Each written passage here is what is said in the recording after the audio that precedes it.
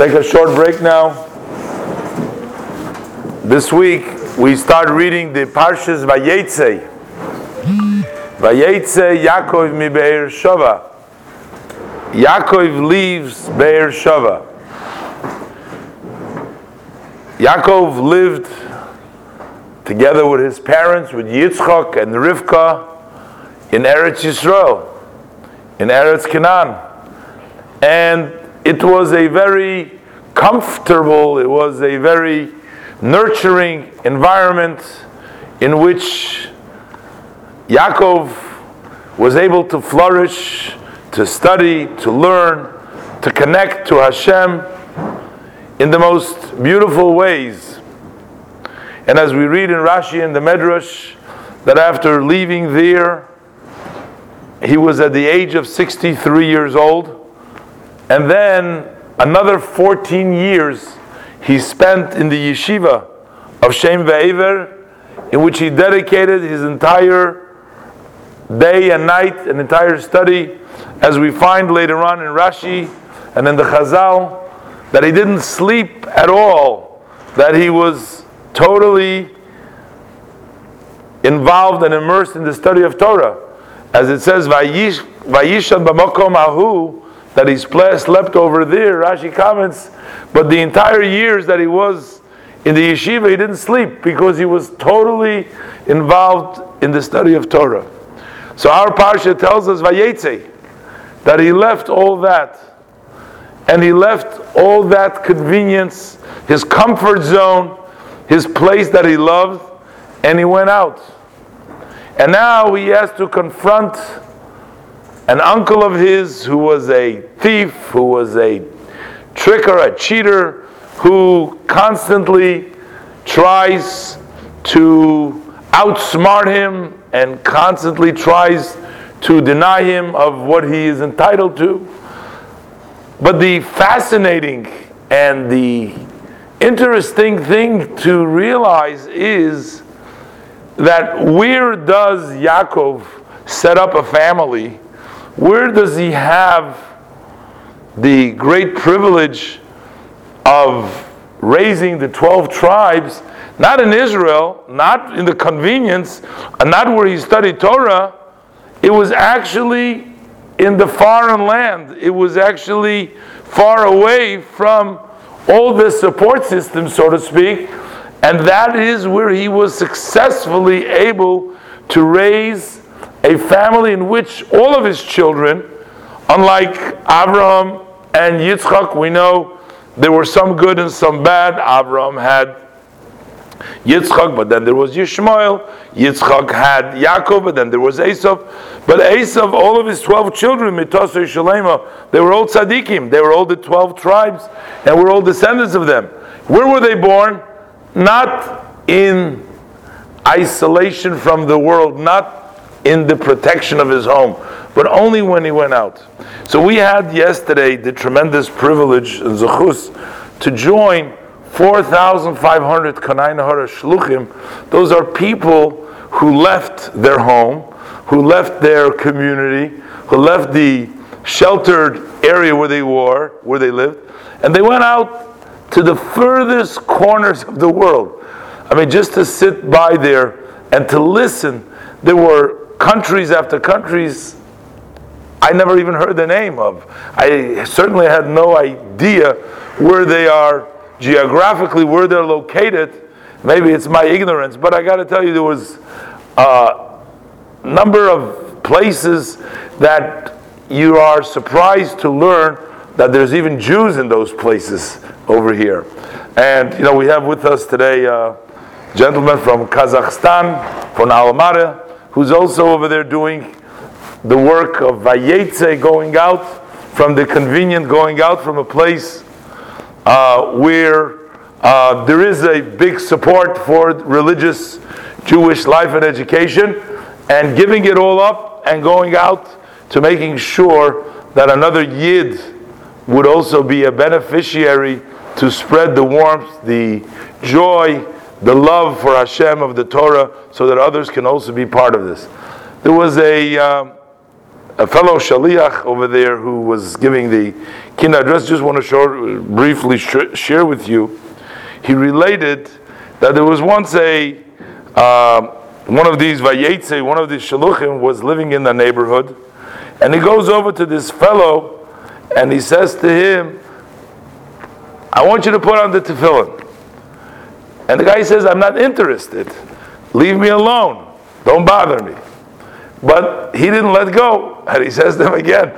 The next day he says, I want you to put on tefillin. He says, I already told you. Don't bother me. I'm not interested. And then a third time he comes after him. So finally he said, he saw the only way of getting rid of this nudnik would be, he says, okay, I'll put on the tefillin, just stop bugging me.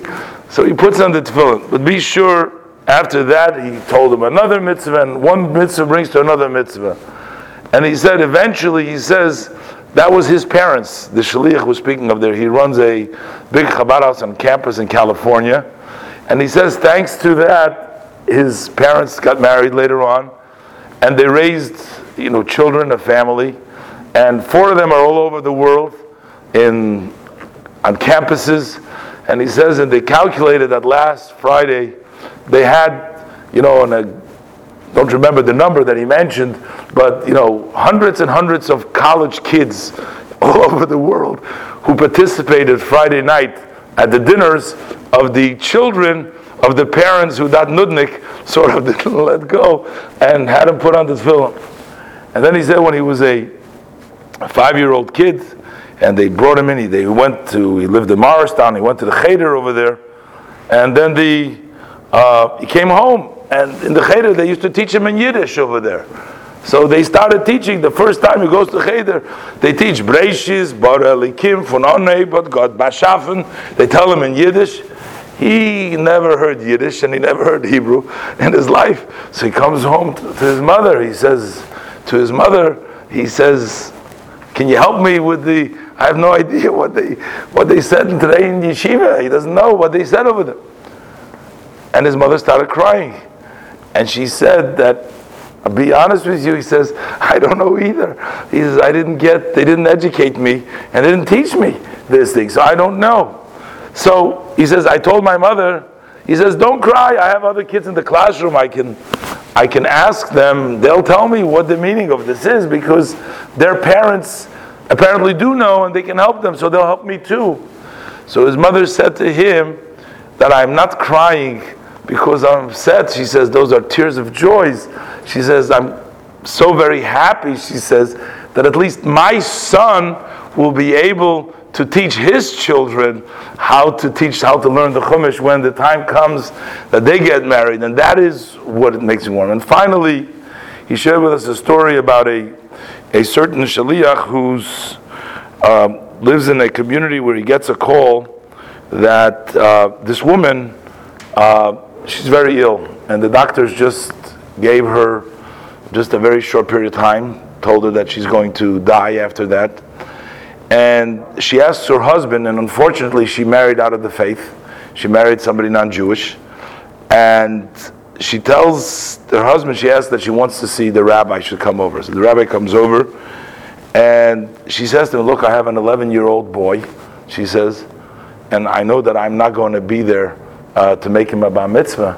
She says, Rabbi, I want you to promise me that you're going to see to it that while I'm not around, that my boy has his bar mitzvah. And soon after that she passes away. And the rabbi remembered. He goes to calls up the father of the boy. There's about a year before his bar mitzvah. He says, he was there. That I made a promise to your ex-wife, you passed away, that I was going to teach your son bar mitzvah. It's a year now. It's the right time to start teaching bar mitzvah. And he says to him, look, I know what she told you, and I know that you promised, but look, I married another woman now. She isn't Jewish. My home isn't Jewish at all.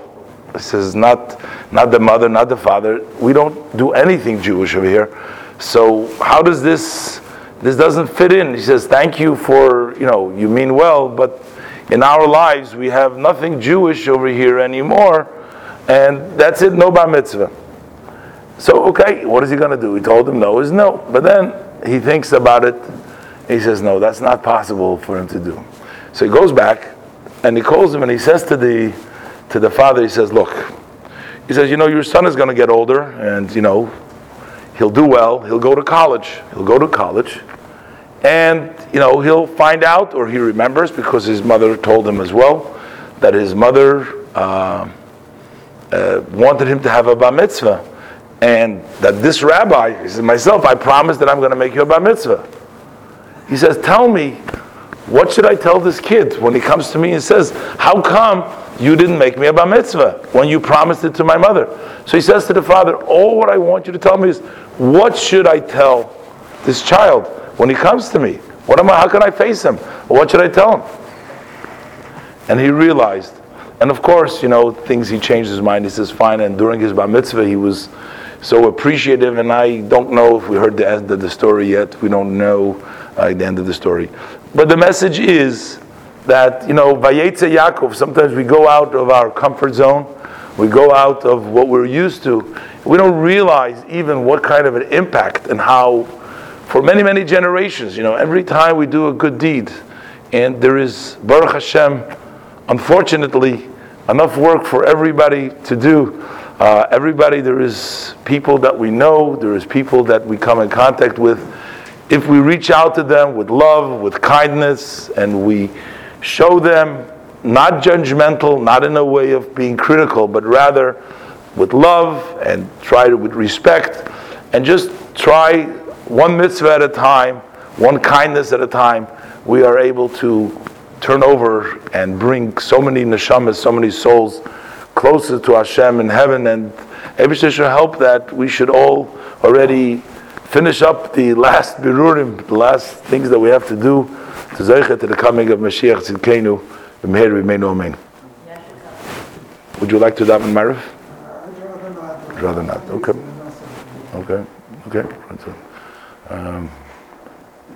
Zalman?